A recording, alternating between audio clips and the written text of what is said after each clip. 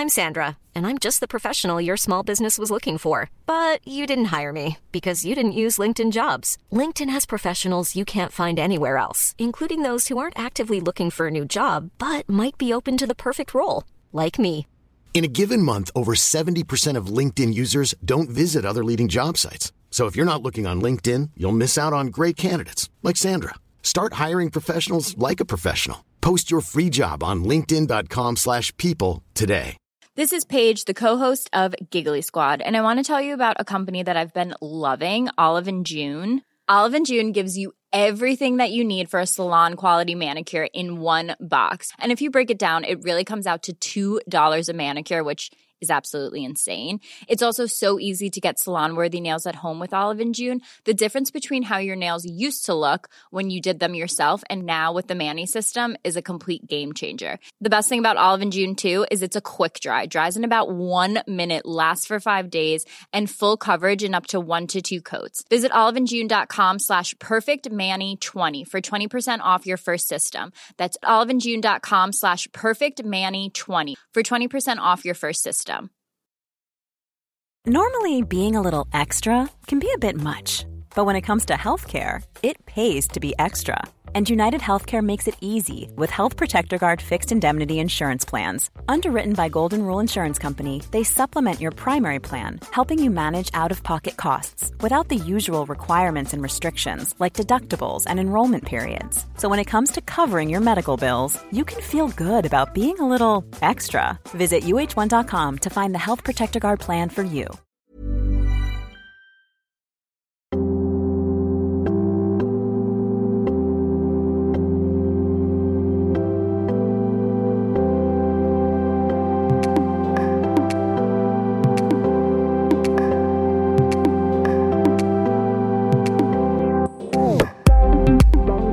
Hello and welcome back to Headstrong. My name is Louis Strong and I host this podcast. Headstrong is a podcast where I invite a number of guests in the public eye onto the show and have an engaging conversation with them about their lives and their careers, but notably I talk to them about times where they haven't felt so good and have had anxiety and mental health issues to try and inspire you, the listener, to believe in yourself, to talk about your own vulnerabilities, and reinforce your self-worth. Joining me on this episode of Series 8 is the wonderful Millie Mackintosh.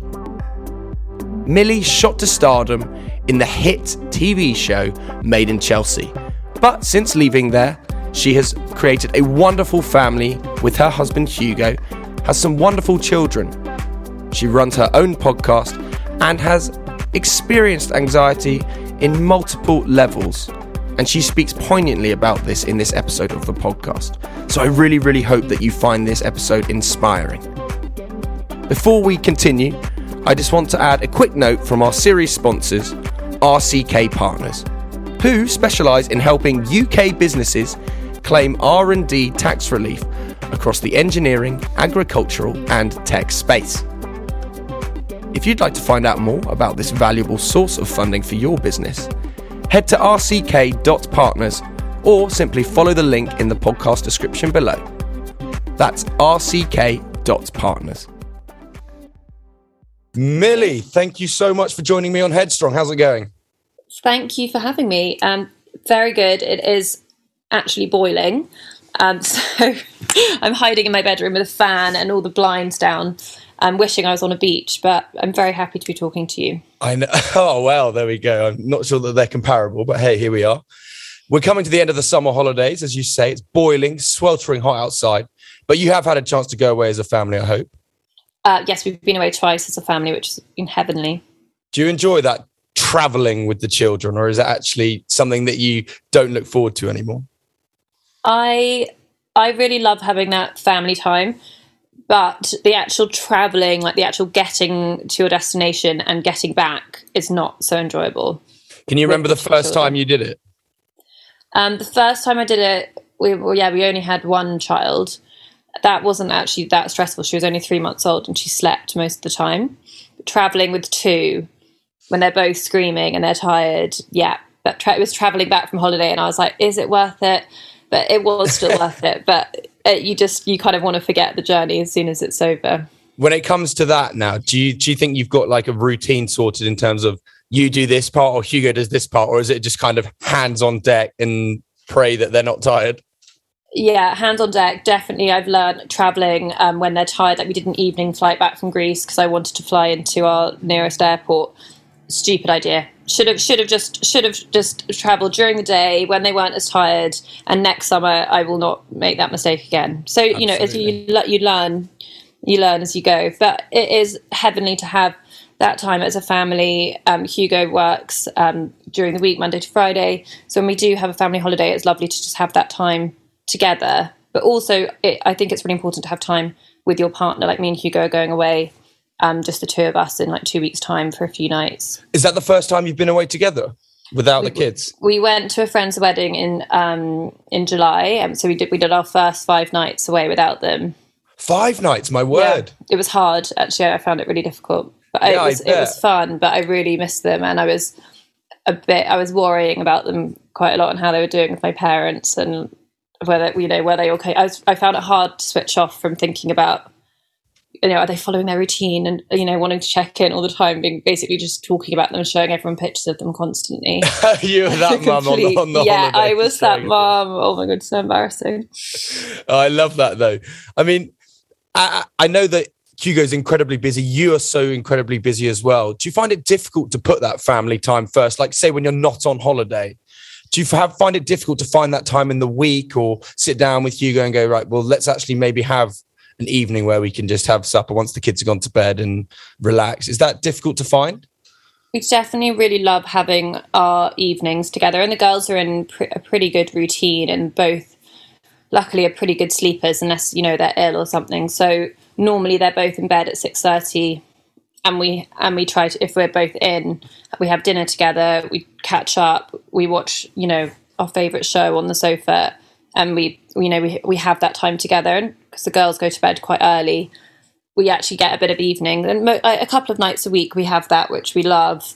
And then on the weekends, if we're in London or whatever we're doing, that's normally our family time, like all together. What's on the box at the moment then? Do you know what? I have to say, we were really addicted to Love Island. Were you? Yeah. And we're at that kind of point now where we're like, what do we do now? I mean, we're like, we need to actually like use some brain cells and like get back into a good show. But before that, we were watching The Staircase, which was really intense, really good, but quite hard watching. And we are excited about House of the Dragon, which is about to come out because we're big Game of Thrones fans.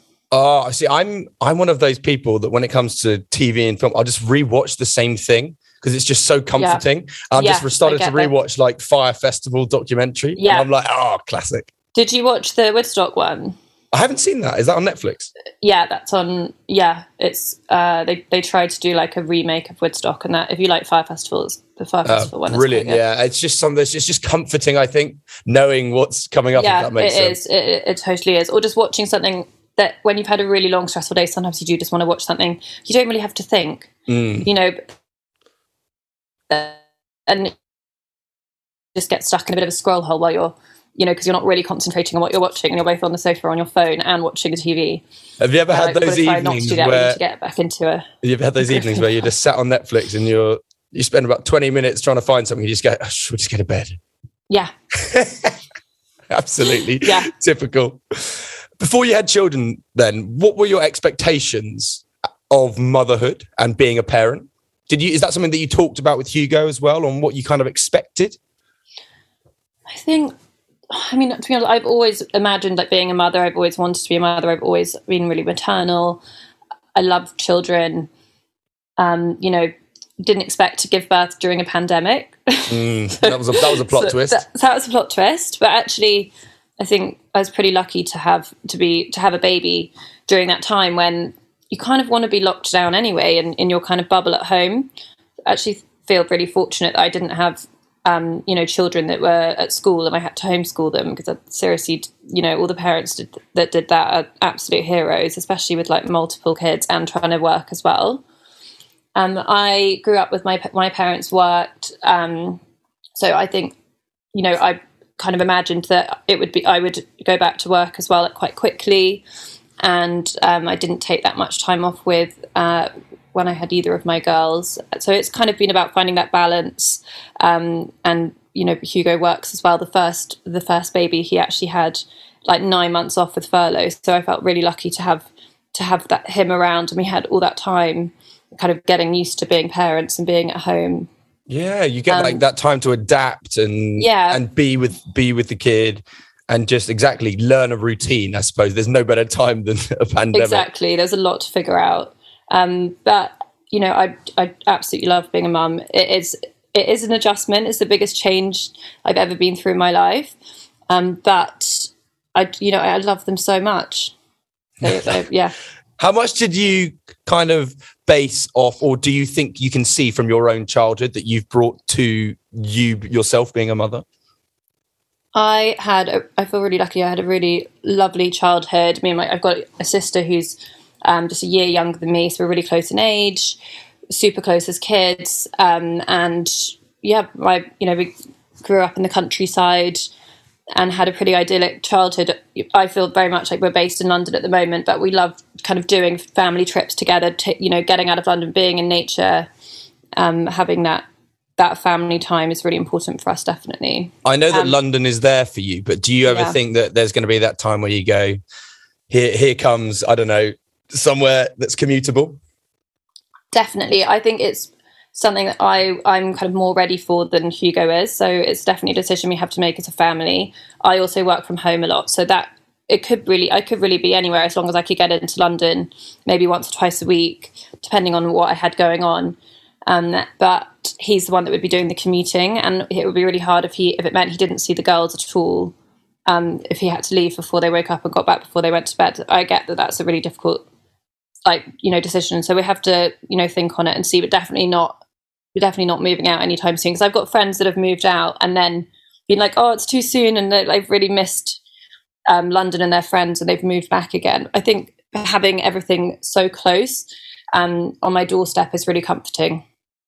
Yeah, I see. I live in the countryside, and during lockdown, I even moved even further away. I went down to Lyme Regis, and during lockdown, obviously, it's fab because I quite literally couldn't see anybody. Yeah, and it's got to that point now. At 26, I'm thinking, do I just bite the bullet and stay here because surely they're going to move out at some point? But then that's still like some time away, and I'm like, seeing them once a month doesn't quite butter the toast.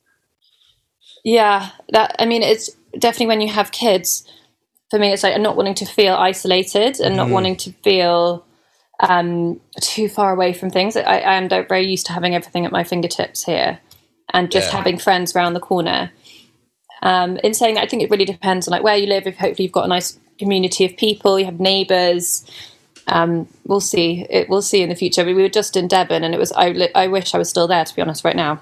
Oh my God, tell me about it. Do you have any kind of current anxieties as a mother? Do you have any day-to-day anxieties as a mother, or is that just caring? I just have anxieties. Yeah. I'm an anxious person. I have been my whole life. Yeah, having kids definitely makes you more anxious. There's so much more to worry about, and the stakes are pretty high. Yeah, definitely. What sort of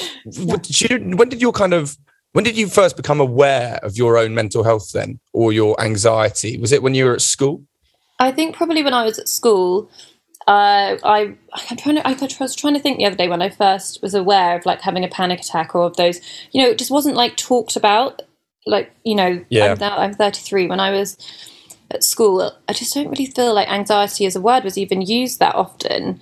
I was quite badly bullied at two of the schools I went to, and then I was told I was depressed by a kind of school psychologist, and I definitely found my teenage years quite difficult. And then I'd say I definitely remember having panic attacks when I was about 18. When you look back at school then, if you're happy to talk about it, in terms of what sort of bullying was it that you experienced? So I was at all girls school, and there was different types. I'd say a lot of kind of name calling, teasing. It was more verbal than it was physical, but girls can be quite bitches. Yeah. I mean, like it was a very like bitchy environment, and I tried to kind of find it funny, tried to kind of almost like play along with it to kind of make it feel less uncomfortable. Yeah, it's like on the surface you wanted to seem like it was all okay and you just laugh and play along, when actually internally it's quite damaging, especially in the long term. It definitely was. I think it really affected my confidence and my feelings of like self-worth. And at that time where you're kind of really just, you know, going from kind of girl to teenager, and your looks are changing, and there's a lot of uncertainties, and I think it can be a really challenging time. I was definitely quite, as a result, I was quite a difficult teenager for my poor parents to deal with. What did you do did you isolate yourself when that sort of happened? Did you have anybody to talk to? Because obviously, as we say, you know, anxiety wasn't really talked about. And I look now at the school that I was at, they've got like a mental health department now. But when I was there, and again, I was bullied as well, and it was an all boys school, and you talk about toxic masculinity and how horrible that can be. But now it's almost readily available and more talked about. There definitely wasn't a lot available. My parents knew I was unhappy. They wanted me to see a therapist, so I saw a therapist at school, but I didn't take it very seriously. I kind of would just be like, oh, I just don't fancy being in this lesson, and walk out and go and sit with the counsellor, or say I was going to the counsellor and not actually go. I didn't want to go to meal times, because that was a place that I felt like the kind of big cafeteria was somewhere that there was quite a lot of the bullying would take place, and I felt very self-conscious like walking in there. So I would just go back to my boarding house and try and kind of avoid like big groups of the people like whenever I could. And so I would say it was quite isolating. I spent quite a lot of time. I remember just sitting in my room, just like literally staring at the wall. Did you have any coping mechanisms yourself? Like, of course, isolating yourself is one, but it can be, again, damaging in that long term. Not really. I'd say probably just drinking way too much whenever I could. Yeah, well, that's the thing. It's but that's a form of escapism, isn't it? You know, it's one of those things that you just do impulsively because you go, well, in the short term, it'll make you feel so much better. And it's I didn't learn to have the best relationship with alcohol from a young age, because it was that kind of escapism. So is that what you saw it as, potentially? So you started leaning towards it because you go to parties and everyone is drinking and consuming alcohol. But then did you ever find yourself drinking on your own? No, it was always more in a social situation, but I guess I didn't really think about it. It was just, we all just drank a lot in those social situations. Like, it was always drinking to get really drunk. Yeah. And then waking up with a horrid hangover and being like, oh, what happened last night? Lots of hangovers. Can't do that anymore. Well, certainly far less. Definitely can't do that anymore. Lasts for like a week. Before we continue this podcast episode, I just wanted to tell you about our series sponsors, RCK Partners. If you're looking to take advantage of R&D tax credits to boost your business's cash flow, RCK Partners can help you. Simply head to rck.partners or follow the link in the podcast description below. And so when you left school then this spotlight started to happen, let's say. So let's talk about reality TV, which can, I imagine, completely blow up your internal feelings and anxieties, because you've got not just people who you're at school with saying stuff, but you've got people you've never met before having an opinion. You've got press joining in, and then there are cameras following you. What kind of did that do to your mental health? Oh, can you hear me? Sorry, just paused for a second. Can you hear me okay? Yes. Yeah. All good. So for me, I would say kind of when I actually went on the show, I kind of had a bit of a feeling like, fuck you to all the bullies. I was like, you know, wanting to do something different, wanting to... I mean, the show, when we first filmed it, like, we didn't know how big it was going to be. We had no idea. But when it's, you know, did well and people like really watching it, I did kind of get a bit of confidence from it, because it was a bit like, fuck you to all the bullies that, you know, were really horrid about my appearance and said I was worthless and would never do anything. And you know, kind of destroyed my confidence. So kind of going on the show in a way kind of made me feel quite good. Did that sustain that feeling of kind of confidence in that regard? When did kind of you become aware? Because, you know, there's so many, I know that some of it is scripted, but there's still raw emotions, and then people are available to give their own commentary on it. When did you first become aware of it? It was definitely like a feeling of anxiety that I remember in the pit of my stomach whenever the episodes aired, which was on a Monday evening. And we'd sit, and we didn't even have Instagram when the show first came out. It was all really? Twitter. Yeah. That's even worse. That's how long ago it was. Exactly. So Twitter, people are like ruthless. And I would say in my 20s, I'd found a confidence that I didn't have so much in my teenage years. But, I was in my early 20s, I was definitely still, you know, finding my feet, and I was more confident than I was in my teens. But some of the comments did really get to me, and people would be mean about anything, you know. You've got no facial expressions. You're fucking boring. You're got this, that, the other. You know, you've got like 3 chins and you've got really thin lips. Like people would pick on anything and be like really mean about it, and stuff like does like get to you. Did you learn to block it out? Because obviously you can just ignore it, but that is so difficult if it's there. And even if you don't mean to, you'll just accidentally see it. You know what I mean? I did learn to block it out, because someone said to me, like, you could see like 100 good comments and 1 bad one, and that if that one sticks with you, it's just a real shame, because what about the 100 good ones? So I just started just to be like, I kind of look at it and just think about the person actually sitting there writing that tweet and the pain they're probably in their life, and that they feel the need to be on Twitter slating other people, and actually just feel quite sorry for the trolls. Yeah, it's just a projection of insecurities from them. Yeah. I mean, let's talk about Love Island then, because you mentioned it as well. Yeah. Because since a lot of things that have happened with that show, the support that they have to give now in terms of the production, there's plenty of support before. They have to be vetted for their own mental health. Then during the show, I'm pretty sure there are check-ins, and then after as well. When you joined, was that ever involved in terms of Made in Chelsea? So the show wasn't scripted, as in like we weren't told exactly what to say. There was no script. We were told what to discuss, because obviously the episodes had to make sense. They had to have a storyline so the audience knew what was going on. So they were produced, but they weren't scripted. I had a close relationship with the producers, who even became friends of mine that I'm still in touch with. And through that, I did feel supported, because they would know what was going on in my life. But there were difficult moments on camera that I was pushed to experience. Like, they knew that I'd been cheated on, and that it would have been, obviously it would have been much better for me and my mental health to not find that out on camera in real time. But it made great TV. Yeah.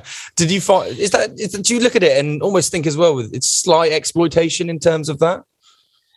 I mean, I think I looked at it as an opportunity. Definitely. And, there were moments where I definitely left filming feeling quite upset. I do remember that, and I needed to leave set right that moment, and I wasn't staying around for another 3 hours because I was really upset about what had just happened, and I needed to be alone. And I remember being really like, no, I am leaving now, and I'm telling you I'm leaving, because they would try and be like, no, you need to be here you need to be in the back of shot for another scene, and I would just be like, no, and be like, I've got to put like me first, so I'm not doing that.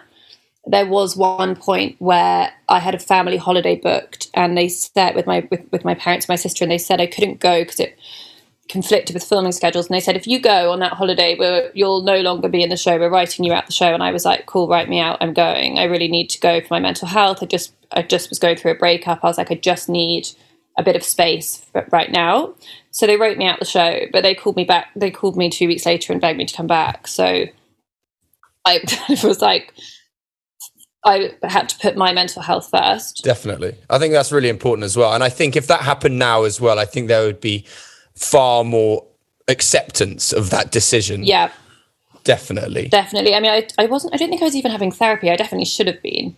I did start to have I'd say around the time after I left the show was when I started to look after my mental health more. I started to have a better understanding. So let's talk about that then. So you left the show, and of course you had amazing opportunities given to you. Your Instagram was growing, and you were a businesswoman, an entrepreneur, but then you've still got this kind of personal side of that you need to maintain and look after. So what did you do to kind of maintain your well-being? I actually really started getting into exercise, which I hadn't before. I'd never been sporty. I'd never cared about it. I just didn't think it was necessary for my life to be particularly active, and I'd never enjoyed it. And I started going to the gym, and I started thinking differently about what I was eating. I just kind of got a personal trainer, and they educated me a lot about nutrition and thinking about like what I was actually putting into my body. And it did definitely take a while. I found it hard to get into it. I hated it at first because I found it really difficult. And then a few months in, it like clicked, and I was like, actually, I'm really enjoying this now. And it's been part of my life ever since. And it makes me feel so much better mentally. If you're happy to say, do you remember the last panic attack that you had? I'm trying to think when it was. It was actually a couple of weeks ago. Are you kind of aware of when it might come on? Because sometimes people have got these kind of coping mechanisms, or, you just take yourself away. You need to go have, put on a meditation app or do whatever. So do you have those feelings of when it's coming? I'm definitely becoming much more aware of what my triggers are. I'm actually doing weekly talk therapy at the moment. And I have certain like triggers, to be honest, since lockdown and having my kids, I have had much worse social anxiety than I've ever had before. Yeah, me too, for sure. And I was at a wedding, and it was very hot, and the feeling of being really uncomfortable, and I thought I had a heat stroke at first. I felt like really dizzy and nauseous, and then I realized I was actually having a panic attack. And I didn't leave, but it definitely took me a while to come back from it. I just had to go and like take myself away and do some breathing, and it took me quite a while to calm down. Also, if I'm not a great flyer, if I'm on a plane and there's bad turbulence, especially if it comes out of nowhere, I go from like 0 to 100 so quick, and I'll instantly have a panic attack in that situation. What do you do on a plane then? Breathe. It's so difficult. Someone can talk to you. To be honest, I often just like do lose it, and air hostess or someone. If I'm not, I haven't traveled on my own for a long time, but it's also different when you've got kids, because you're like, God, I've really got to keep it together. Yeah. And it's hard. Sometimes I'll take medication. Yeah, definitely. And it's also really important as well, now that you have the luxury of it, to have that support and infrastructure from your partner, and also them being aware of what you're going through. But obviously as well, as a parent, a particular parent of two, you can get tired and you can probably get snappy and what have you. Is there an understanding of that when you're a parent? Because obviously I don't know, if I'm not being a parent, but if you do snap at them, let's say, is it easy to kind of make up because you know that it's in the moment? Yeah. Yeah, I think the best advice I'd give for that is just to say sorry straight away.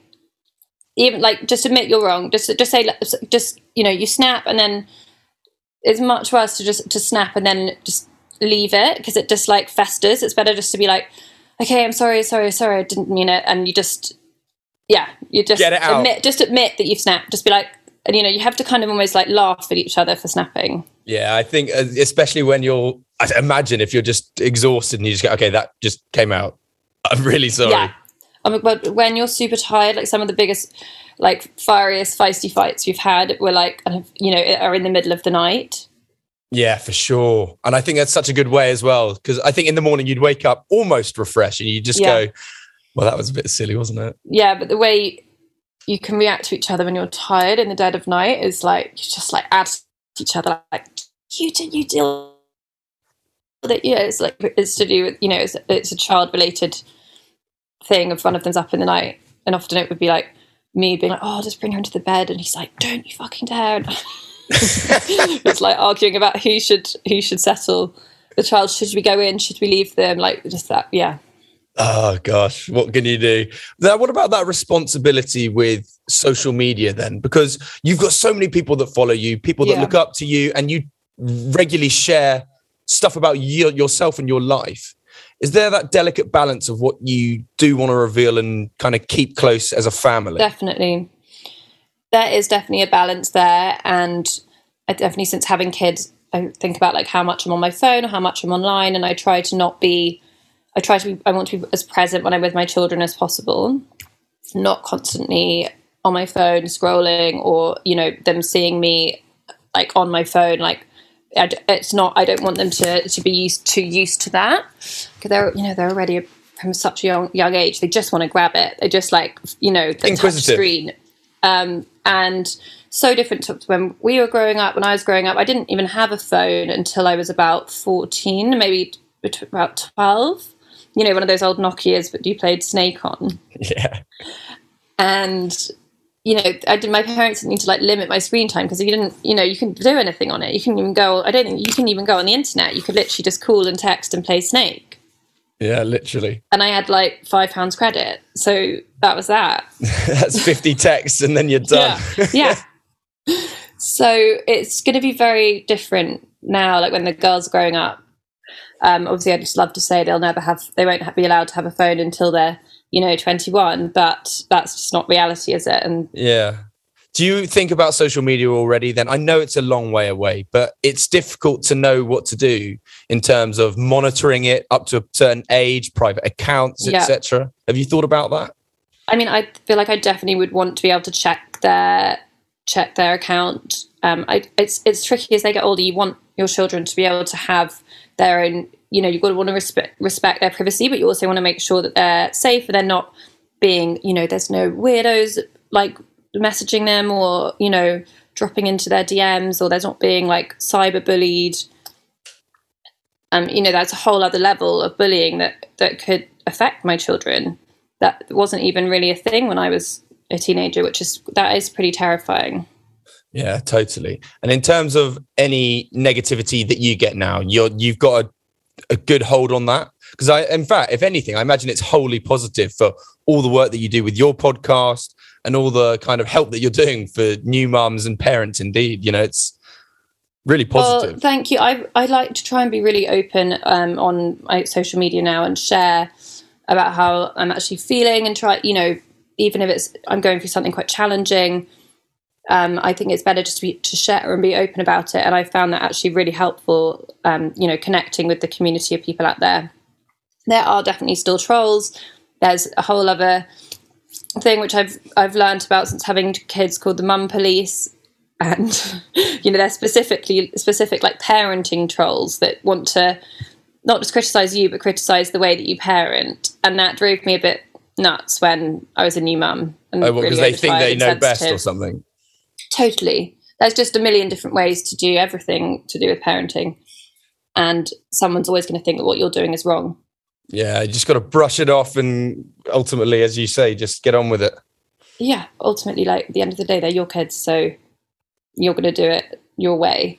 And you can't please everyone. I think like making peace with that has definitely helped as well. When we look to the future as well, then, do you think from your experiences, and indeed Hugo's as well, that boarding school is an option and is the right option from what you know? I didn't have a positive boarding school experience, so definitely for me, it's something I'd be really hesitant to do. But I think we're just going to have to see like where we are, you know, what's right for the girls. And I definitely wouldn't send them to a boarding school unless they wanted to go. Yeah, and if they did, it would be very flexy, and you know, it wouldn't be like when I went and it was like, see you in 3 weeks' time. Yeah, literally, it was dropped off with the bags. Bye. It was quite hardcore, and I definitely would miss them too much to do that. You know. Well, you don't know that at 13. They might be getting really. Let's see. Yeah, definitely. I changed my mind. So what's the future hold then for the family and indeed yourself in terms of projects and exciting things coming up? Oh, yeah, we're just rounding up our summer at the moment. We've got a little trip, just me and Hugo, which is going to be lovely for a couple of days. Sienna will be back at nursery, which she's going to be very excited about with all her little friends. I'm going to be recording the next series of my podcast. Super exciting. Which we're just in the planning stages of now. That's going to kick off in September. Really excited. It's only going to be our second season. I feel like the first one was almost like a kind of tester, just, seeing how it went, and it's done really well. So kind of keen to just get back into it, have some great guests on, some great experts. I'm really loving connecting with our audience and hearing kind of what they've enjoyed and what they want to, hear more of as well. Do you enjoy like podcasting in terms of, obviously you get to meet new people and learn new advice, hear from your people who listen to it. Yeah. But what's it like for you? Because you're hosting it and you're kind of in charge. It's cool. I quite like interviewing people. Yeah. It's actually really nice being on the other side of it and actually just sitting back and hearing what someone else has got to say. Yeah, definitely. It's really interesting. I've really enjoyed it, and we record it in my basement. Perfect. So you don't even have to leave the house. You don't have to leave the house. It's really cozy. And I do it with my best friend Charlie, and we just have a really lovely chat. It's just actually really fun. And you hopefully get some money. Yes, please. Lots of lovely advertisers. Please and two, please. I'm really enjoying it. To be honest, it didn't really feel too much like work. It was doesn't. It's nice to just have those conversations, and in fact that they're helping as well. Exactly, they're helping, and with Instagram and TikTok, there's only so much you can say in these short videos. It's much more visual. It's not, you get a few words in a caption, but you can't really get what you want to say across. So I think you can be so much more open and have these much more in-depth conversations on a podcast. Exactly. It's like an unfiltered access almost. Yeah, exactly. Completely unfiltered. And it's really refreshing. And I think it's great. People are so open on podcasts now. I mean, I think even compared to a few years ago, people just don't hold back. And I really love that. Something I want to ask you about is your opinion on mental health with men and kind of that, the thought that men can't talk about it. It's obviously you don't have to say if you don't feel like it, but what is Hugo open with you in terms of how he is, and you have that dialogue? We do. We both talk about. We actually both have therapy separately, and we talk about it. And we're both just on that kind of journey to understanding our own mental health better and being the healthiest and happiest we can be. And I think since having our kids and being in the pandemic, it's been so important to both of us to be our best selves and just, ultimately in search of being as happy and as we can be, especially since having kids. It's full on. It does change things. And we've both had therapy, and we do talk about it a lot. It hasn't always been like that. I'd say over the years, we've been much more open with each other about what we've been dealing with our mental health. And it's so important to have that support from a partner. So all I could say is I really recommend for anyone who might feels like it's a hard thing to talk about. It can be difficult, but the more you talk about it, the more comfortable it becomes. Yeah, for sure. It's always difficult to have that first, probably that conversation, because it's often something that you don't want to hear. Exactly. Well, making yourself vulnerable is so difficult. Yeah, definitely. Yeah. No, Hugo's very supportive. He isn't a naturally anxious person, so it's taken him a while to kind of understand how my anxiety affects me. Mm-hmm. Ultimately, it affects us as a couple and as a family. So it's really important for me that he's totally on board, and he now understands things to say and things not to say. That's great, though. It's so nice that you've got that support, and obviously you've known each other for so long that at least you've been through that journey. Yeah, literally. Yeah, a long, long time. So the final question I ask every guest on the show is, what does the word headstrong mean to you? Headstrong, to me, I like a feeling of being in control. So I'd say calm, in control, confident. That's headstrong.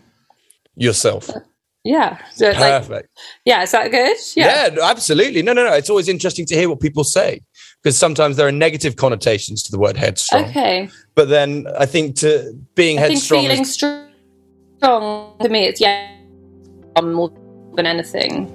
Absolutely. Millie, thank you so much for joining me. I really appreciate it. And thank you for being so honest. Thank you so much. I've really, really enjoyed that. And that's the end of this episode with Millie Mackintosh. A massive, massive thank you to Millie for joining me on the podcast, and I hope that you'll go check out her podcast, which is doing tremendously well and is in a new series right now. If you have enjoyed the podcast and feel inspired, please do share it with your family and friends, or even leave a rating and review and hit that subscribe button so every Monday morning a new episode will pop up in your library. I will see you next week for another episode of Headstrong.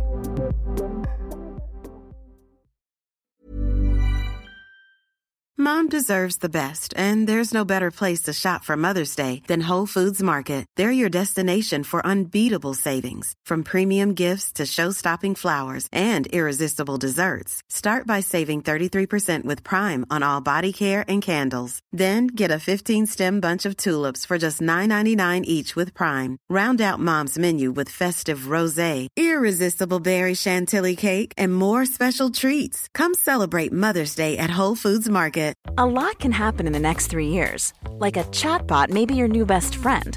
But what won't change? Needing health insurance. United Healthcare Tri-Term Medical Plans are available for these changing times. Underwritten by Golden Rule Insurance Company, they offer budget-friendly, flexible coverage for people who are in between jobs or missed open enrollment. The plans last nearly 3 years in some states, with access to a nationwide network of doctors and hospitals. So for whatever tomorrow brings, United Healthcare Tri-Term Medical Plans may be for you. Learn more at uh1.com. Even when we're on a budget, we still deserve nice things. Quince is a place to scoop up stunning high-end goods for 50 to 80% less than similar brands. They have buttery soft cashmere sweaters starting at $50, luxurious Italian leather bags, and so much more. Plus, Quince only works with factories that use safe, ethical, and responsible manufacturing.